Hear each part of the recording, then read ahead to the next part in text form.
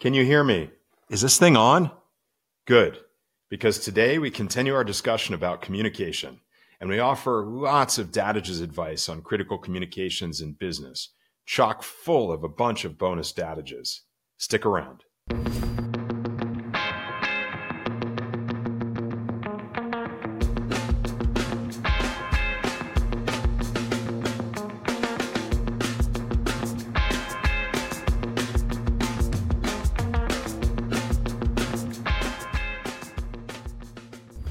Friends and family, welcome back to Dadage's. At the end of our last episode, which served as a tribute to the late Dr. Mark Goulston, we introduced the Dadage for today's episode, which is, communication is a two-way street. It can't be built on a one-lane road.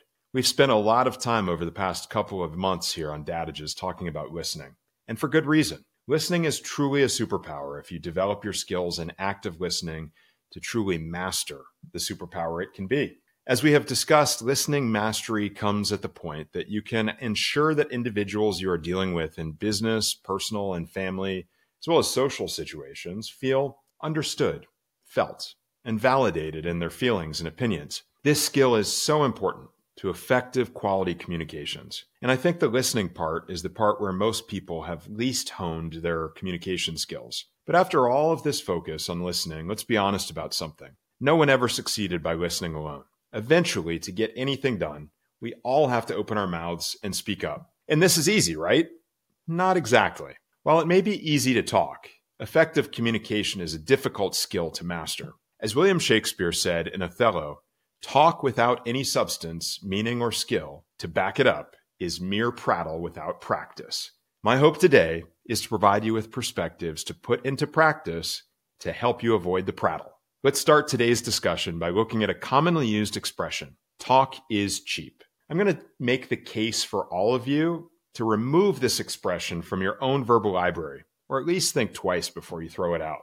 Why do I care and why should you care? Let me explain. First, do you know who is credited as the originator of this saying, talk is cheap? P.T. Barnum. That's right, the circus guy. And for Barnum, talk may have been cheap.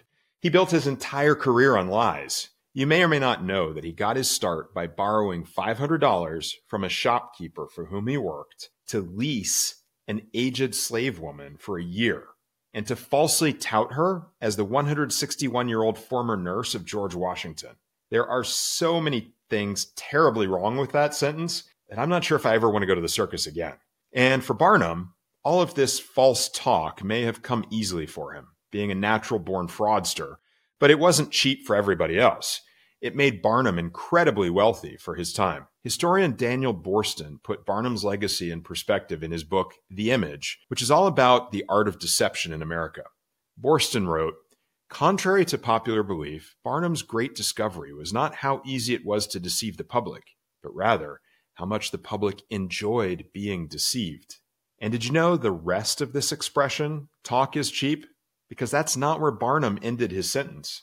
The full quote from Barnum is, talk is cheap until you hire a lawyer. He said this around 1856 when he was embroiled in a 4-year-long legal battle regarding a failed business venture. It seems somebody eventually held Barnum accountable for something, and suddenly all of his talk wasn't so cheap anymore. We'll talk more in a few minutes about litigation and how it relates to effective business communication. As a second argument against talk is cheap, we need to look no further than the industry of talk. Talk is a multi-billion-dollar category. Talk news, talk radio, podcasts. Do you think Joe Rogan thinks talk is cheap? There are hundreds of best-selling books written about talking and communication. Here are just a few examples. How to Talk to Anyone by Lyle Lowndes from 2003. Over 10 million copies sold. Crucial Conversations by multiple authors from 2021. Over 5 million copies sold. Everyone Communicates, Few Connect by John C. Maxwell from 2010. There were over 500,000 copies of this book sold, and in total, Maxwell has sold over 33 million books, many of which are about communication. And then let's talk about perhaps the most famous forum for talk today, TED Talks. TED, or Technology, Entertainment, Design, has become a worldwide phenomenon.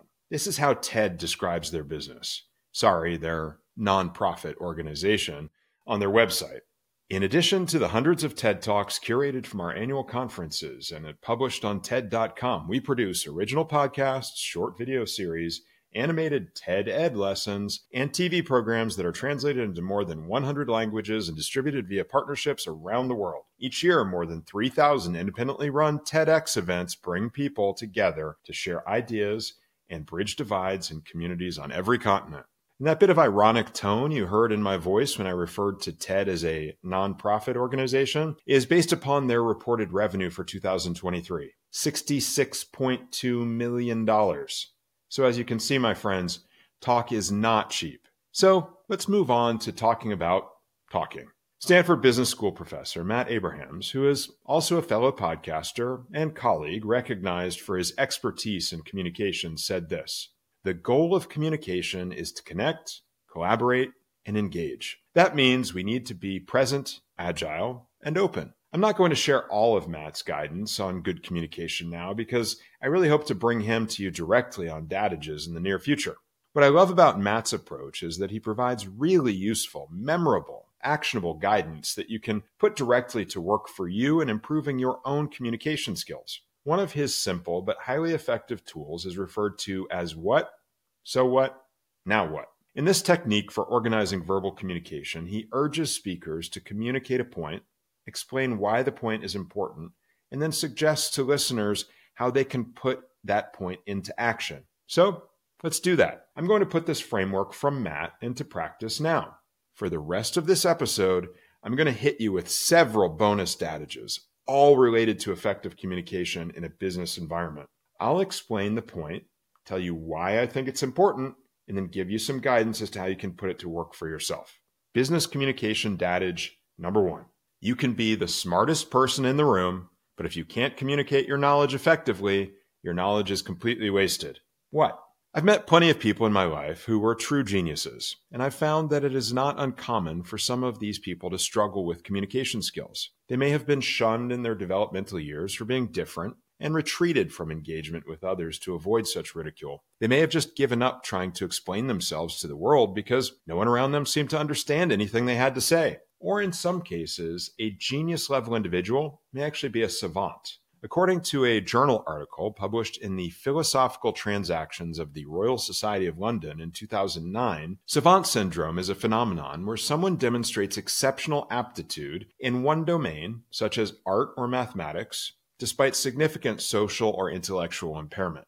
Even for those of us who are not savants or even lesser geniuses, it can be easy to spend time developing a deep and diverse skill set within our business, but lose sight of the need to invest time in learning how to communicate what we know to others who may not have the same level of expertise we do. So what? Why should we care about communicating effectively with people who are not on our level? Don't we want to surround ourselves with people who are equal to or greater than we are in our professional pursuits and only really care about dealing with those people effectively?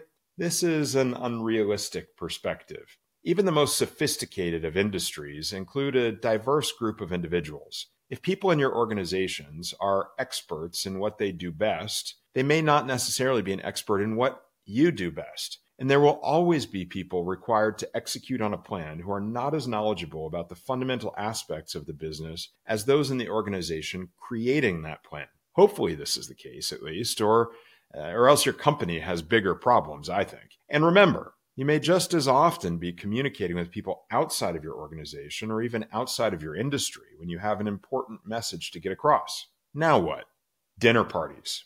You heard me right. Go to dinner parties. Put yourself in social situations where the people around you have little or nothing to do with your professional field. Practice sharing with those people in a very low-stakes environment what it is you do, exactly what you do, and work on the short, medium, long version of that. Test refining your explanation to different levels of depth and lengths of time, and by doing so, you'll find useful ways to explain concepts and tailor those explanations to your audience. When you return to an environment where people have at least a contextual understanding of the subject, you'll be well equipped to communicate effectively. All right, bonus communication dadage number 2. You can talk about something you understand. You can only teach what you truly understand. What? If you're a long-standing member of the Dadages Friends and Family, you've heard me talk before about one of the fundamental approaches I use for building effective organizations. I call it the med school approach to learning. See one, do one, teach one. If you see something done by someone who is explaining it to you, you can grasp it. But then doing it yourself, you can learn it. And then by teaching that skill to someone else, you'll see whether or not you've truly mastered it. And you can go back and fill in gaps in your knowledge along the way until you're fully capable of communicating the concept or skill to someone else. So what? This approach to learning by doing and mastering by teaching can not only make you better at what you do and how you communicate about what you do, it can also make your entire organization better because you are creating cross-functionality and understanding through your team. Now what? While the dinner party exercise feeds directly into this skill set, I'm going to kick it up a notch for you now. Work on communicating with experts within and around your organizations who are in different domains and engage in a sort of knowledge exchange. The more specialized the individuals, the better. In my industry, I can give you a couple of examples: attorneys and engineers. Over many years of practice in both listening and talking, I've learned how to translate from business to legal and from business to engineer. If you think we all just speak English in business in the United States, you're gravely mistaken. There are many different languages being spoken every day, and if you can learn the languages that surround you, like legal speak and engineering speak, in my case, you'll become far better at communicating with those groups, and you'll be able to help them become better at communicating with you. Business communication dadage number 3. Relationships are built through talking. Understanding is built in writing. What? This is admittedly old school advice, but I feel it's critical that it find its way across the generational gaps. Talking to people, getting them on the phone, voice to voice, or even better, in person, is a lost art. It is nearly impossible to build strong business relationships with people if you're not interacting with them in a sensory manner that allows for mirroring of one another to convey total understanding. And again, those of you who follow Dadages know how fundamental the written word is to me. My dad always said that in business, if it's not in writing, it never happened. Putting something down in writing is critical to ensure that there is common understanding and to create accountability for what has been discussed. So what? Utilizing every form of communication in business in the way that is most appropriate is an important skill. And it does go beyond simply deciding whether to talk to someone or communicate in writing. I was interviewing someone for a position this week, actually, and she asked me, "What form of communication do you prefer?" The only concise answer I could give is, well, pretty much all of them. What I went on to explain to her is that efficiency is bliss. If we are collaborating together on something and communicating regularly, a quick text update may be enough to share simple information or an update.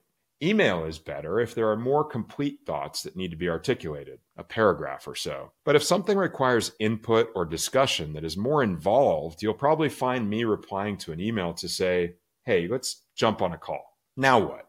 Never underestimate the value of a thank you note. Thank you notes can be very powerful tools. After a business discussion, reach out to the other person by email or even through a printed letter, or even put pen to paper. As insane as that may sound, a well-written thank you letter becomes meeting minutes wrapped inside of a candy shell. By thanking someone for their time and engagement in a discussion, you acknowledge the value they brought with both their time and their input. This makes them more open to reading, understanding, or absorbing whatever else is in the communication, rather than just glancing at it and clicking delete. Additionally, by showing gratitude, you ensure that the next time you sit down with the same person to talk, they're open to doing so and fully present when you're talking to them. And Dadages friends and family, I hope that the next time we sit down to talk, you will be fully present. We're going to take a break right there today. As I said, this episode is chock full of additional Dadages, so much so that I've run way over on time. We're at Business Communication Dadage number 3 right now, and in the next episode, we will take you all the way up through number 7. I look forward to seeing you again for the next episode of Dadages. There's a lot more valuable information to share on this topic. Until then, remember, Dad may not always know what he's talking about, but he sure can sound like he does.